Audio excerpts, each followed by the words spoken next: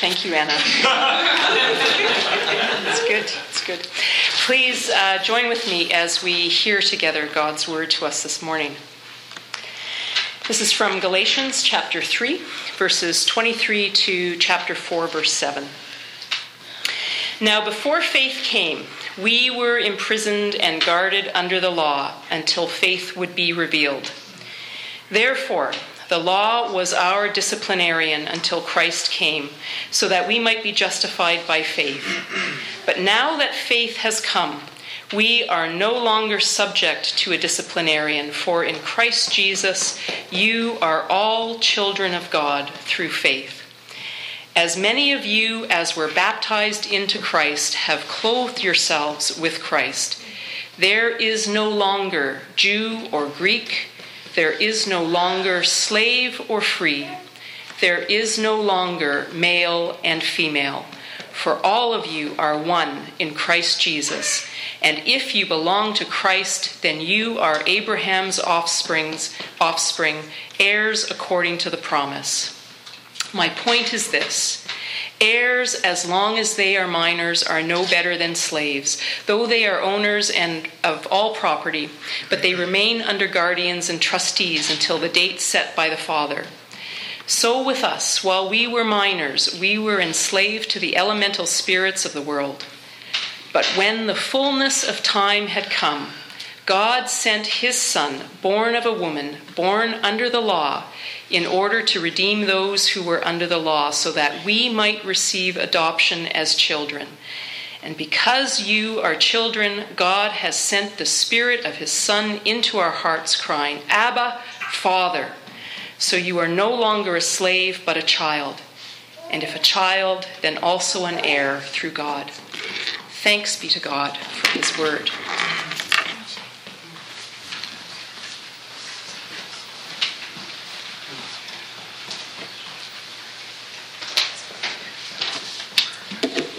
Thank you already. It is a tremendous privilege to be the speaker when already so many people have said things far more powerful. To have Anna share, to have my own pastor of my church, Raph, pray. It really is a privilege to be here. The subject is a weighty one. And the title of this sermon is The Unprejudiced Spirit and Justified Equality. Let's go back in time. The year is 1591. In Scotland, a woman named Ephraim McLean is pregnant with twins. She goes into labor. The labor is difficult, physically and emotionally taxing. It is painful, so painful she cries out for relief, and the midwives bring to her a very strong pain relief drug. She delivers her babies. This might seem like a reasonable thing, but in the 16th century it was illegal to use pain medication in childbirth. Why? The ecclesial authorities learned of this crime and bring this young woman, still recuperating from birth, before a tribunal. Her crime? Trying to lessen God's curse on women. God mandated in Genesis 3, in their reckoning, that women, due to their sin of eating the fruit, should suffer during childbirth. And how dare Ephraim McLean be so obsessed with her bodily autonomy that she would absolve herself of God's curse on their gender. The church tribunal found her guilty, and her punishment was no mere parking ticket. She was burned at the stake. Let that sink in for a second. Genesis 3, the woman's pain in childbirth is increased as a sign of the fallenness of existence. And the church in the 1600s deemed it their duty to enforce the curse. Instead of it being their pleasure to undo it. One would think that that would be our pleasure. Notice also in Genesis 3 that the result of the man and the woman choosing to go against God, turning in blame towards one another, our lives as gendered individuals is marred by competition. Your desire will be for your husband, but he'll rule over you. The companionship of the one flesh of Genesis 2 is torn asunder by the barriers of sin. Rather than mutuality, hierarchy. Rather than reciprocity, domination. Sadly, so many churches today feel it is their duty, much like the church in Ephraim McLean's day, to enforce the curse.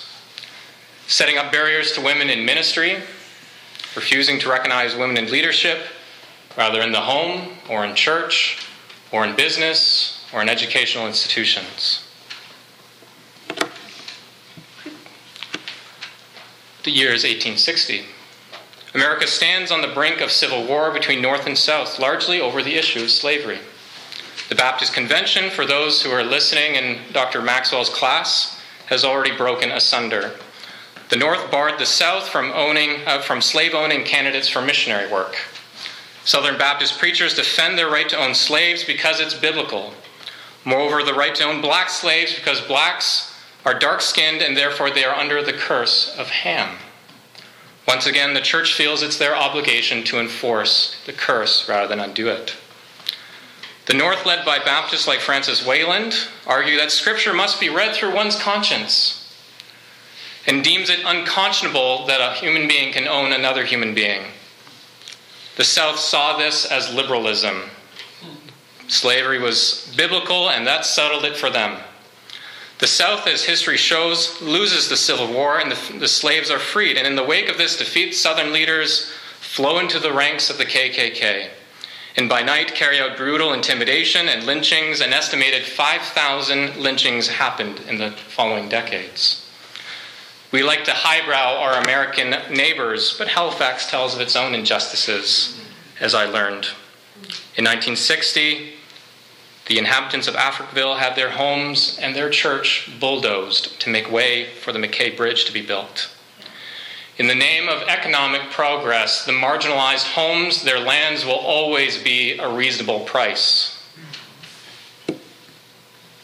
I need to put this on the other side since I'm right-handed. The year is 2020. I drive in this morning listening to the news. I hear of the fight of the Wet'suwet'en over whether a pipeline should go on their land. If the Wet'suwet'en are white, I wonder, would we be so eager to ignore their claims, to silence their voices, to speak for them, to speak without them? This dismissive mentality of many Canadians reflects the old habit of the colonizer, who came empowered by the doctrine of discovery that if explorers found land not governed by Christian lords, it was their duty and right to take it over and absorb it into Christendom. It was their duty to reinculture natives into Christian culture. The tragic folly of this is shown in the 6,000 children that died in the squalor and the abuse of the residential school system. I want to tell you that these things were perpetrated by godless people. I want to tell you that these were perpetrated by people who didn't know their Bibles. But the fact is far more sobering. It was done by people who could chapter and verse their injustice. The truth makes this message all the more urgent today. It makes the work of your studies, of this college, of your future ministries, of work like organizations like ASBE, of the sacred fellowship we have here in this room, why it is all the more necessary in this world. The Bible must be read through the eyes of equality, enlightened by the Spirit. And this is our task that we're going to think about today. So my first point is, we must read the Word of God through the wind of God. Now, this is a sermon that can't stand alone. No sermon should. So many well-intended Christians will quote texts to close down equality. I'm sure you can all think of some. I can't treat them all here, but I would like to suggest there are probably very strong reasons that they're being quoted out of context. I would like to impress upon you the necessity of reading the Word of God with the wind of God. Read Scripture through the Spirit. For as Paul says, the letter kills, but the Spirit gives life. If we read the Word of God without the wind of God, words spoken without breath will be nothing but a faint whisper in this world. As William Newton Clark, one of the first modern Baptists, said, who considered biblical equality for women's ordination, in his profound little memoir, 60 Years with the Bible, "At first I said, the Scriptures limit me. Later I said, the Scriptures open my way to this. I would impress this sensibility upon you today. It was the Spirit that opened up Paul, first in Damascus, but then in Galatia.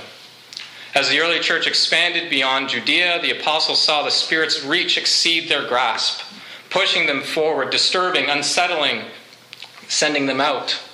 In Galatia, we see the Gentiles coming to faith in Jesus Christ and wanting to be a part of existing communities that were Jewish Christians. This created a problem. If Gentiles want to be a part of the people of God, a group called the Judaizers said, you have to become Jewish. How do you become Jewish? By submitting yourself totally to the law, which begins in its epitome, circumcision. As Marcus Bart points out, circumcision becomes the church's first race issue. Why? Because this religious command creates a racial barrier. Jews circumcised, therefore clean. Gentiles uncircumcised, therefore unclean. One allowed in, the other not. So how did the Spirit open up Paul? He realized that the Spirit is without prejudice. Because the Spirit is without prejudice, we are justified by faith. He says, do you receive the Spirit by doing the works of the law or by believing what you heard? Did you do something to make God love you, or does God love you and you just simply need to trust it? Gentiles who are not circumcised, who did not set out to live all 613 some odd commands of the OT, did not become circumcised to become Jews, nevertheless had the Spirit come upon them. Now one should note, Paul is not having a problem with obeying God here. People forget that Paul actually tells Timothy to get circumcised in order to have a better ministry amongst Jews. 1 Timothy 1:8 says, we know that the law is good if it is used appropriately. Obedience is not the problem. Using the Bible to justify inequality is. If you are obeying the letter of the law in such a way as to delude yourself as to say why God favors you, why you are better than others, why this reinforces your privilege against another, you are making the law do something it was never intended to do. And that is what the Judaizers were doing. Paul responds, no one is justified before God by the law. The just will live by faith.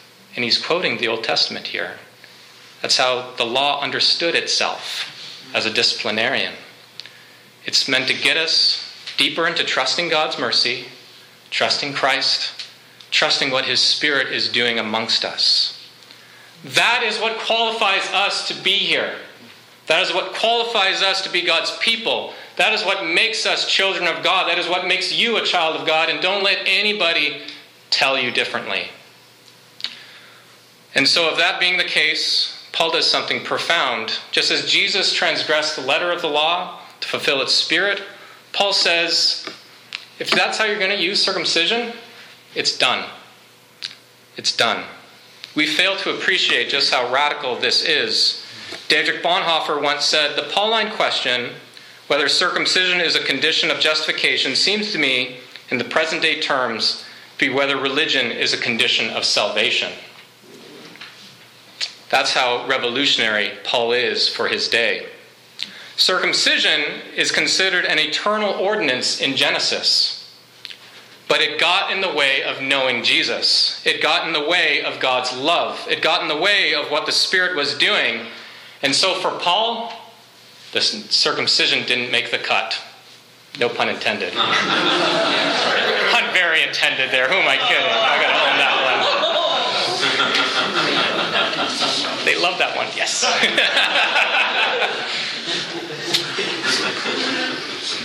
Okay, let's draw it back in here.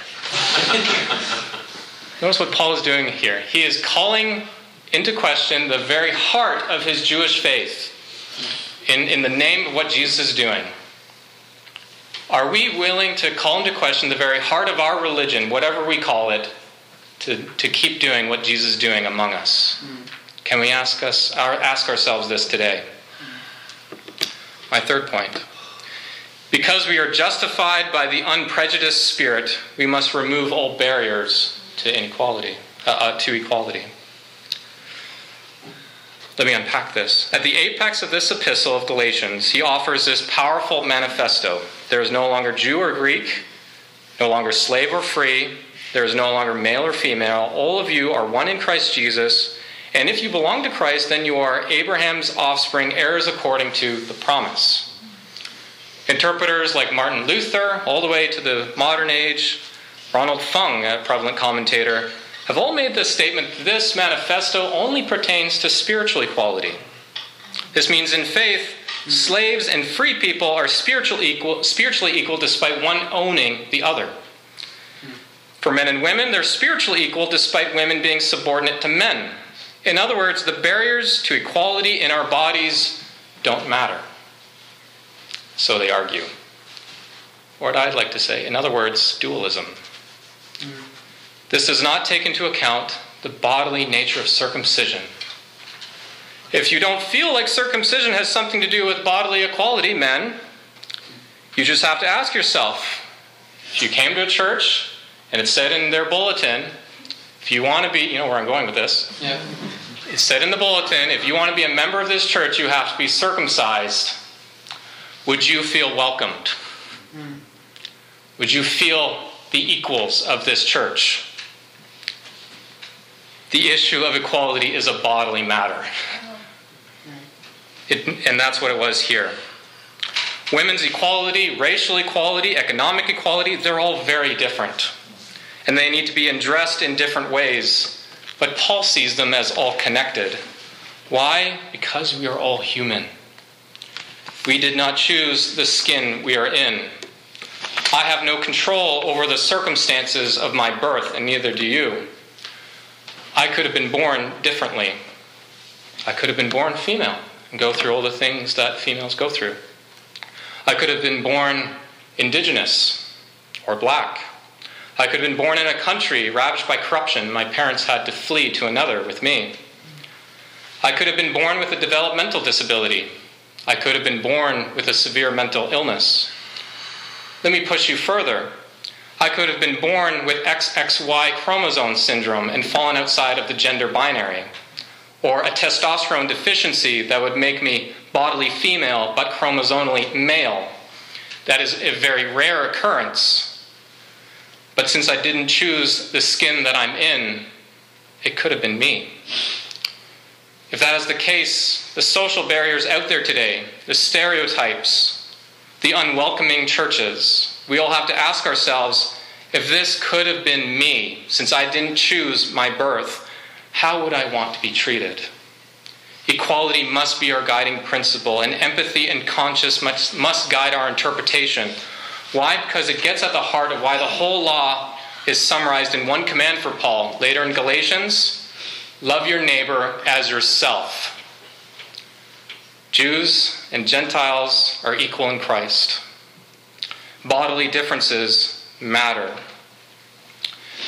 If we don't look to those, as Desmond Tutu once said, if I diminish you, I am diminishing myself because I could have been you. We're a lot more alike than we are different. The challenge, some see bodily differences as the cause to uphold barriers. But in Scripture, the challenge of bodily differences necessitates physical equality. Jews and Gentiles are equal in Christ, therefore the physical restriction of circumcision, driving the two apart, was removed in the name of what the Spirit was doing. In Galatians, the act of the Spirit is without prejudice in bestowing the gift of salvation. Notice here that by it we cry out, Abba, Father. Notice how in 1 Corinthians 12, Paul lists this very same manifesto for the gifts of salvation. I have it on PowerPoint. For in one Spirit you are all baptized into one body, Jews or Greeks, slaves or free, and we are all made to drink of the one Spirit. It's the same language as Galatians 3. Then he says what this Spirit's gifts are. God has appointed in the church first apostles, then prophets and teachers, then deeds of power, then gifts of healing, forms of assistance, forms of leadership, various kinds of tongues. Apostleship is on that list. Leadership is on that list. If the Spirit is without prejudice in bestowing the gift of salvation, the Spirit is without prejudice in giving the gifts of salvation. Equality of the gift and gifts are part and parcel with the logic of justification by faith itself. You can't have one without the other. Because we trust that the Spirit has brought us Gentiles into the people of God, we can't help but trust the same Spirit who calls people, regardless of race, gender, or status, to lead his church. You can't have equality without justification, and you can't have justification without equality. Gift and gifts are one as God's body in Jesus Christ was meant to be one. It would be a gross error in judgment to look at Paul working within a society with slavery and think that he's not trying to subvert slavery. It would be a gross error in judgment to see that Paul, since he's working in a culture that viewed women as property and subordinate, that his writings are not trying to gently subvert this either. The church has not noticed this insight well. But the Spirit is without prejudice, and we are justified in our equality. And that leads me to my last point. The cost of equality is worth it. The cost of equality is worth it. 10 years ago, I was pastoring in a different Baptist denomination, founded in part by its rejection of women in ministry. I found myself in seminary a zealous person to this cause. Some people call complementarianism, against women in ministry. My first year of Bible college, I will confess, I wrote a paper about why one of my professors who confessed, who was for women in ministry, Dr. Bill Webb, should be fired for his liberalism. Don't ever write a paper about why a professor should be fired. My professor of that particular class graciously asked me to rewrite the paper. Graciously. Then I had to take Dr. Webb's hermeneutics course. And I rifled that poor man with scripture after scripture and question after question. And if you've ever gotten to know Bill, you will know a person of such gentleness, brilliance, and articulate wisdom that he just worked through each scripture patiently with me, and I found myself moved and convinced. That is good advice for all of us as we have these difficult conversations. Will you be patient even if somebody's not patient with you? Know your scriptures. Know them well. Bill was eventually let go for holding these convictions. It was a very difficult time at that seminary. When this happened, I knew that it would have consequences for me as I began to pastor. And as I sat down with the leadership of the association that I was a part of to discuss a church plant that I was putting together for the next town over, talk of ministry became talk of doctrine. And they wanted to know whether or not I was in or whether or not I was out. I could have remained silent.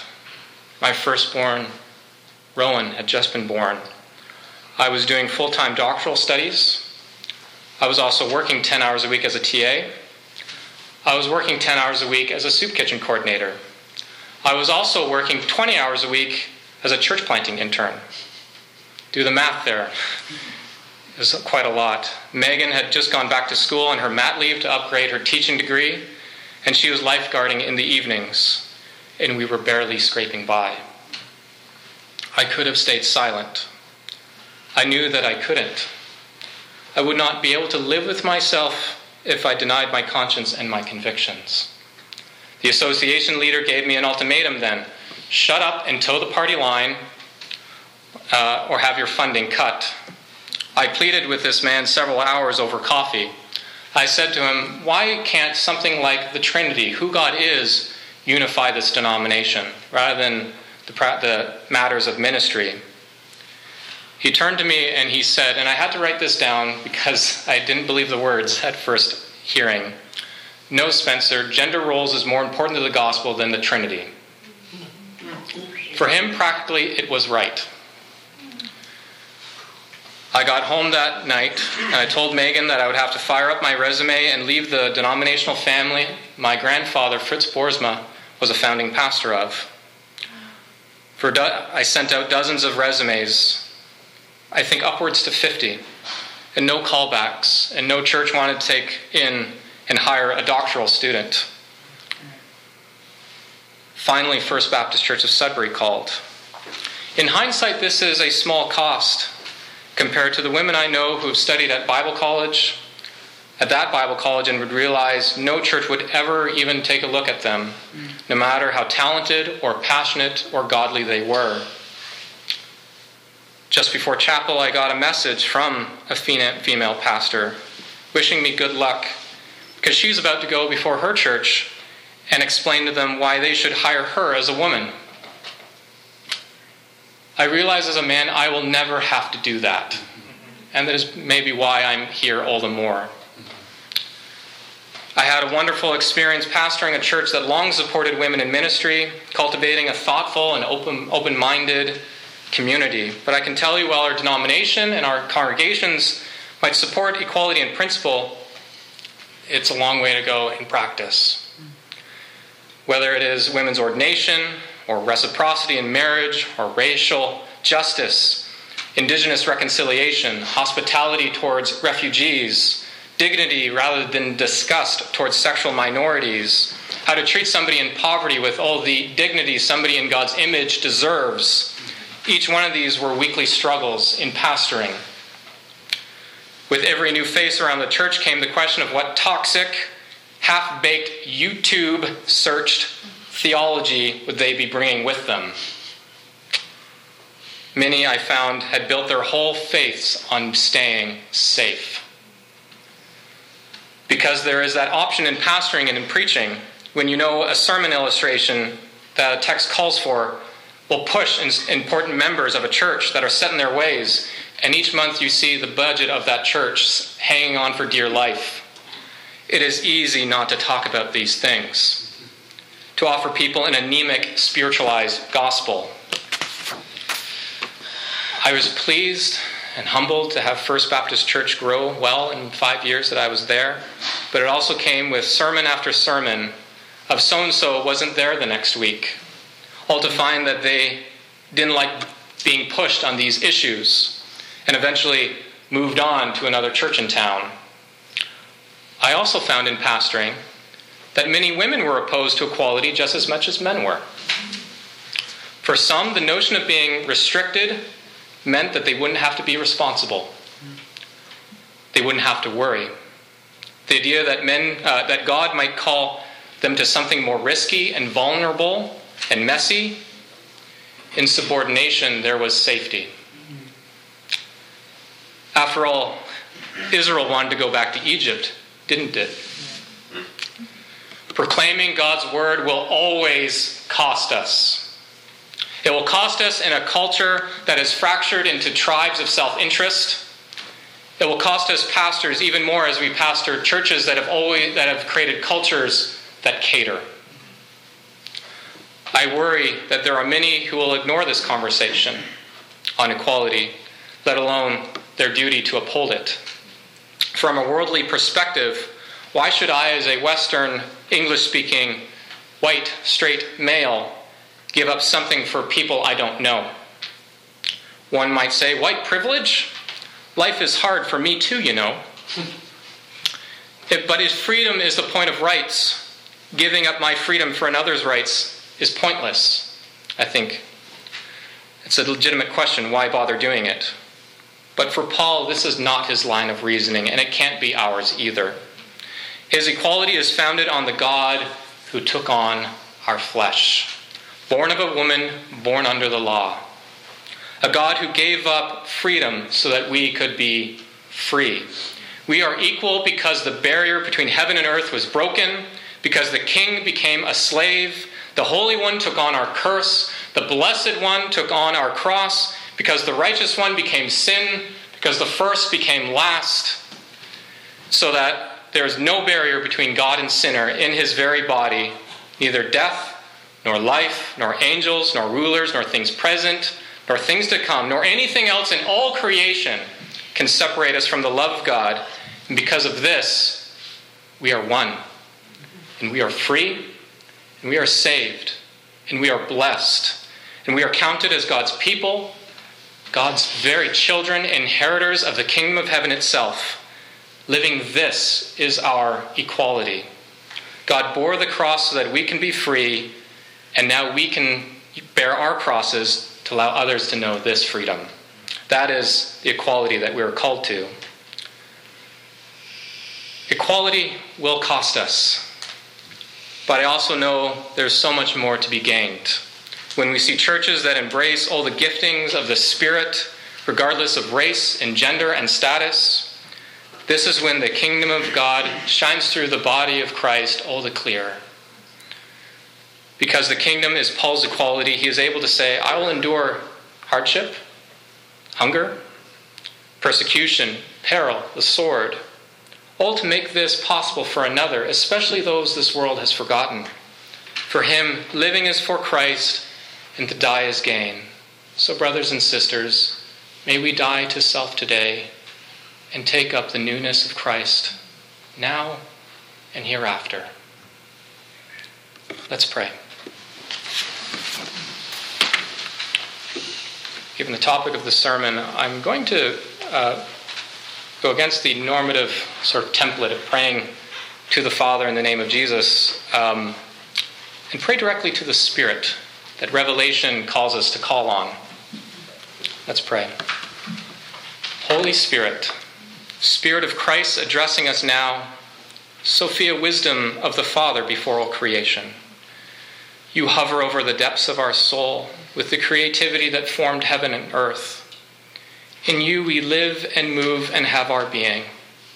We sense you in our midst. We feel you groan with the sighs too deep for words over the state of our broken world. Forgive us for neglecting you. You are the Spirit of love, of joy, peace, patience, kindness, goodness, faithfulness, gentleness, and self-control. Against such things there is no law. You make the equality and freedom we seek possible. Forgive us for the ways we've refused to see the image of God in another. Be with the marginalized of this world and give us the eyes to see and ears to hear them. Be with our female pastors who face barriers our male pastors do not. Be with our pastors that work for racial equality and indigenous reconciliation and care for those in poverty. Call us all to this beautiful work of making equality possible, even if it costs us. No cost compares to the riches of your kingdom. We thank you that your love, by it we are justified. We cry out to Abba, Father, through you. Teach us anew to read Scripture by your refreshing breath. Breathe upon us the fire of Pentecost to speak your gospel to the cacophony of this world. But remind us that that same gentle presence that we sense here as we sing is the very power that raised our Savior Jesus Christ from the grave, and may we never forget it. By you one day the earth will be filled by the glory of God as water over the sea. By you every knee will bow and tongue confess Christ is Lord in heaven and on earth and under the earth. By you, God in Trinity, you will be all in all. Come, Holy Spirit, come. We thirst for you. In Jesus' name, amen. Amen.